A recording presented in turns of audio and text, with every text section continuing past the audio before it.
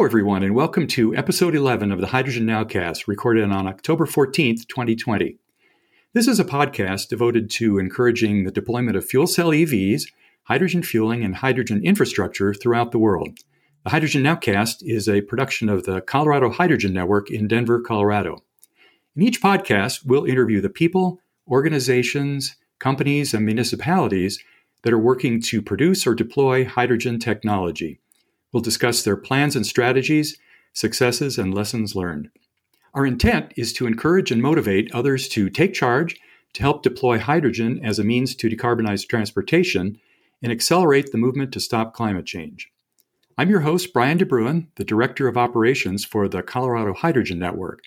I'm really looking forward to the podcast today because we're going to talk about home hydrogen generators, which is something I've been keen to see developed for over a decade. Our two guests today are with a company called Electric Green, and that's spelled E-L-E-K-T-R-I-K Green, which is located right here in Colorado. Our first guest is Kathy Kramer, the Chief Marketing Officer, and our second guest is Jeff Mason, the Chief Operations Officer. Kathy and Jeff, welcome to the show. Hi, Ryan, and thank you for having us on your show today. We're really excited to share what we're doing at Electric Green, especially as it relates to clean energy storage. And I know we do share a similar vision to reduce carbon emissions and promote the environmental benefits of green hydrogen from renewable sources. We're really looking at propagating this vision by developing the first hydrogen-based energy storage system for residential and commercial customers in the U.S. Hopefully, this type of solution will become part of Colorado's hydrogen roadmap and help us reach a goal of net zero emissions. And with me today, as you said, is Jeff Mason. He manages to keep us all on track. Hi, Brian. Thanks for having us. Well, great to have you, Jeff. And so why don't we start, Kathy, with you telling us a little bit about Electric Green and how the company got started. Electric Green is a startup that was founded in 2015 by Chris and Jane Allo. And like you, Brian, Chris is also an electrical engineer. He likes to tinker, but he's also designed complex commercial systems and led engineering teams for Fortune 500 companies and other startups. And Jane's actually a serial entrepreneur with a background in residential and commercial solar systems. Together, they live in a custom-built off-grid home that's north of Boulder, just above Lyons there. And as a result, they've been at the forefront of using renewable energy to power their home and have also been early adopters of clean tech for nearly 2 decades. So Chris has configured and optimized more energy systems than I can even count. They've incorporated everything from solar and wind to batteries, generators, and now hydrogen. Electric Green was really born out of a need to find a long-term energy storage solution that was safe, environmentally friendly, and would last more than just a few years. The timing is right now because even though hydrogen technology has been around for decades, 3 stars have finally aligned. And those are really the falling cost of renewable energy and the electrolyzers used to produce green hydrogen, the scaling down and advancement of that equipment, and a global focus on decarbonization. So now we're really talking about making clean energy storage available to your average household. Well, thanks, Kathy. You've kind of alluded to it a little bit, but why don't you talk about why you think this type of a hydrogen product is needed? Yeah, certainly. As you know, our climate is changing radically, and we have severe weather events that are becoming more common. They're more devastating, like the wildfires here in Colorado and those in California. Last year, more than 28 million utility customers in California were impacted by the fires, and the average time without electricity was about 48 hours. So this year, the numbers will probably be even higher. The amount of time people that have to spend without power will be even longer. And the way we live today, as you know, is very hyper-connected, right? Especially during a pandemic. We're relying on electricity to work from home, to heat and cool our homes, to refrigerate our food, and even drive a lot of our cars. So toughing it out by candlelight just isn't an option. We all really want the security of knowing that we'll have power when we need it, day or night, for hours or even weeks if necessary. And most of the energy storage systems that are on the market today are those large sort of rechargeable batteries that are really best suited for short-term backup power, maybe 4 to 6 hours. Hydrogen storage is really infinitely renewable, and it can provide backup power for days or even weeks just by adding tanks to the system. So for the people in California who are without power for 2 days or more, they would have needed about 6 batteries to keep the power on for that period of time, or they could have had just one electric green hydrogen system to do the same job. So I'll let Jeff tell you a little bit more about how the electric green system works and the technology that we're using. Yeah, so let me talk a little bit about that. We basically have 2 technologies, if you will. We have the base technology that drives the system, and then we have the integration technology, which makes it applicable and integratable into a residential application. The base technology is implemented with established components. We have a power source that enters the system, whether it's through solar, through the grid, through wind, whatever you have available and for whatever reason that you are deploying this system, and water, of course, goes into an electrolyzer. In our case, we're using an AEM version of the electrolyzer. That then produces the hydrogen that's stored in tanks. And as Kathy mentioned, some of the customization that we can go through is how much hydrogen, how much backup power, what's your real goal for this system in your application. But that's one of the points of flexibility for us. The hydrogen is then stored, and again, as has been mentioned, its longevity is pretty much as long as you want, insensitive to temperatures, that sort of thing. So it sits in the tanks until you need power. At that point, a fuel cell is activated to convert the hydrogen back into the water and then back into an electrical source that then feeds the home, the small business, whatever the application is. That's sort of our base technology. The integration technology is that which we use to produce this thing in a very small, compact form. Our goals are to provide a consistent and integratable footprint for a residential application. We're building into its scalability to provide some flexibility in these applications. Not every home runs at the same power level. Not every person will deploy it for the same purpose. So we need the scalability to customize. We also have an element of versatility associated with whether you want to produce more hydrogen or you need more electricity or whatever the purpose might be. So those are the things that we're implementing. We also surround it with the necessary equipment to make it a complete system, water filtration in order to feed the electrolyzer with the purest water possible to maintain a high degree of efficiency through the electrolyzer. We also have an inverter and power control so it can integrate in with your electrical system. The grid goes down, the system comes up, sun comes out, we start to produce hydrogen. It's all controlled by a software monitoring system that monitors and controls the device based on the circumstance that the house owner is faced with. And again, it's sort of a hands-off type thing. It takes care of itself. So that's sort of the second level of technology that we're integrating. And as Kathy mentioned, it really is a truly green implementation.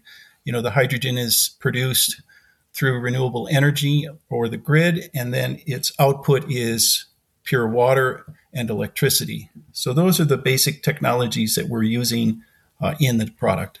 So, Jeff, you've kind of touched on a lot of the scenario of how this works for residential customers. But is there anything else you want to add to that about maybe safety or other things? Yeah. So the process or the procedure that a residential household would go through is, first of all, we'd go in and talk to people and understand what it is that they want to accomplish with this system. It can range anywhere from optimizing their renewable energy, whether it's solar, wind, whatever, the ability to store the excess energy in a form that they can then reuse later, either at night or if the wind's not blowing. So we'll try to understand that. Maybe they want a long-term backup supply because of the situations Kathy alluded to with some of these weather-driven events that have started to create a little bit more instability in the grid. So we'll understand their application. We'll understand their power usage to size the system. As I mentioned, we have some flexibility in the design of the system to tailor it to their uses.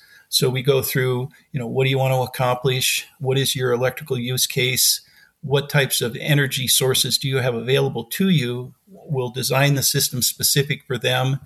and then go through this installation process to get it into their homes. And I think people who are familiar with hydrogen sort of understand the safety aspects of it. It's actually, I would say, even a bit more safe than even natural gas, which is a very common material that's used in households. So there's a little bit of education that would likely go through, but we have that all worked out and working with the homeowner to get the best possible solution.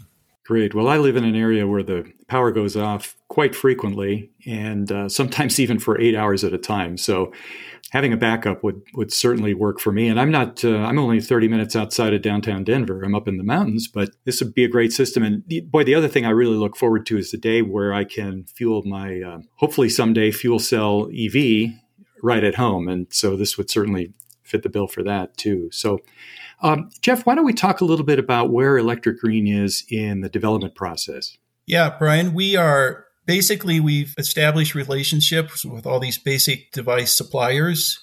We have brought that equipment in. We've actually built a prototype. It works. Kathy mentioned that our founders are off-grid residents, so we've got a nice test vehicle for all types of scenarios for which this device would work. And so we're kind of going through that process of understanding the behavior and the types of things that we have to go in, the feature set that we have to develop. So we're at the prototype level. We're in the verificational phase, if you will, of going through, like I said, all the various scenarios of, the grid going down, solar coming up, high use cases, low use cases, that sort of thing. So we're sort of past the point of conception. We're into the prototype build and verification phase, and things are looking quite good, actually.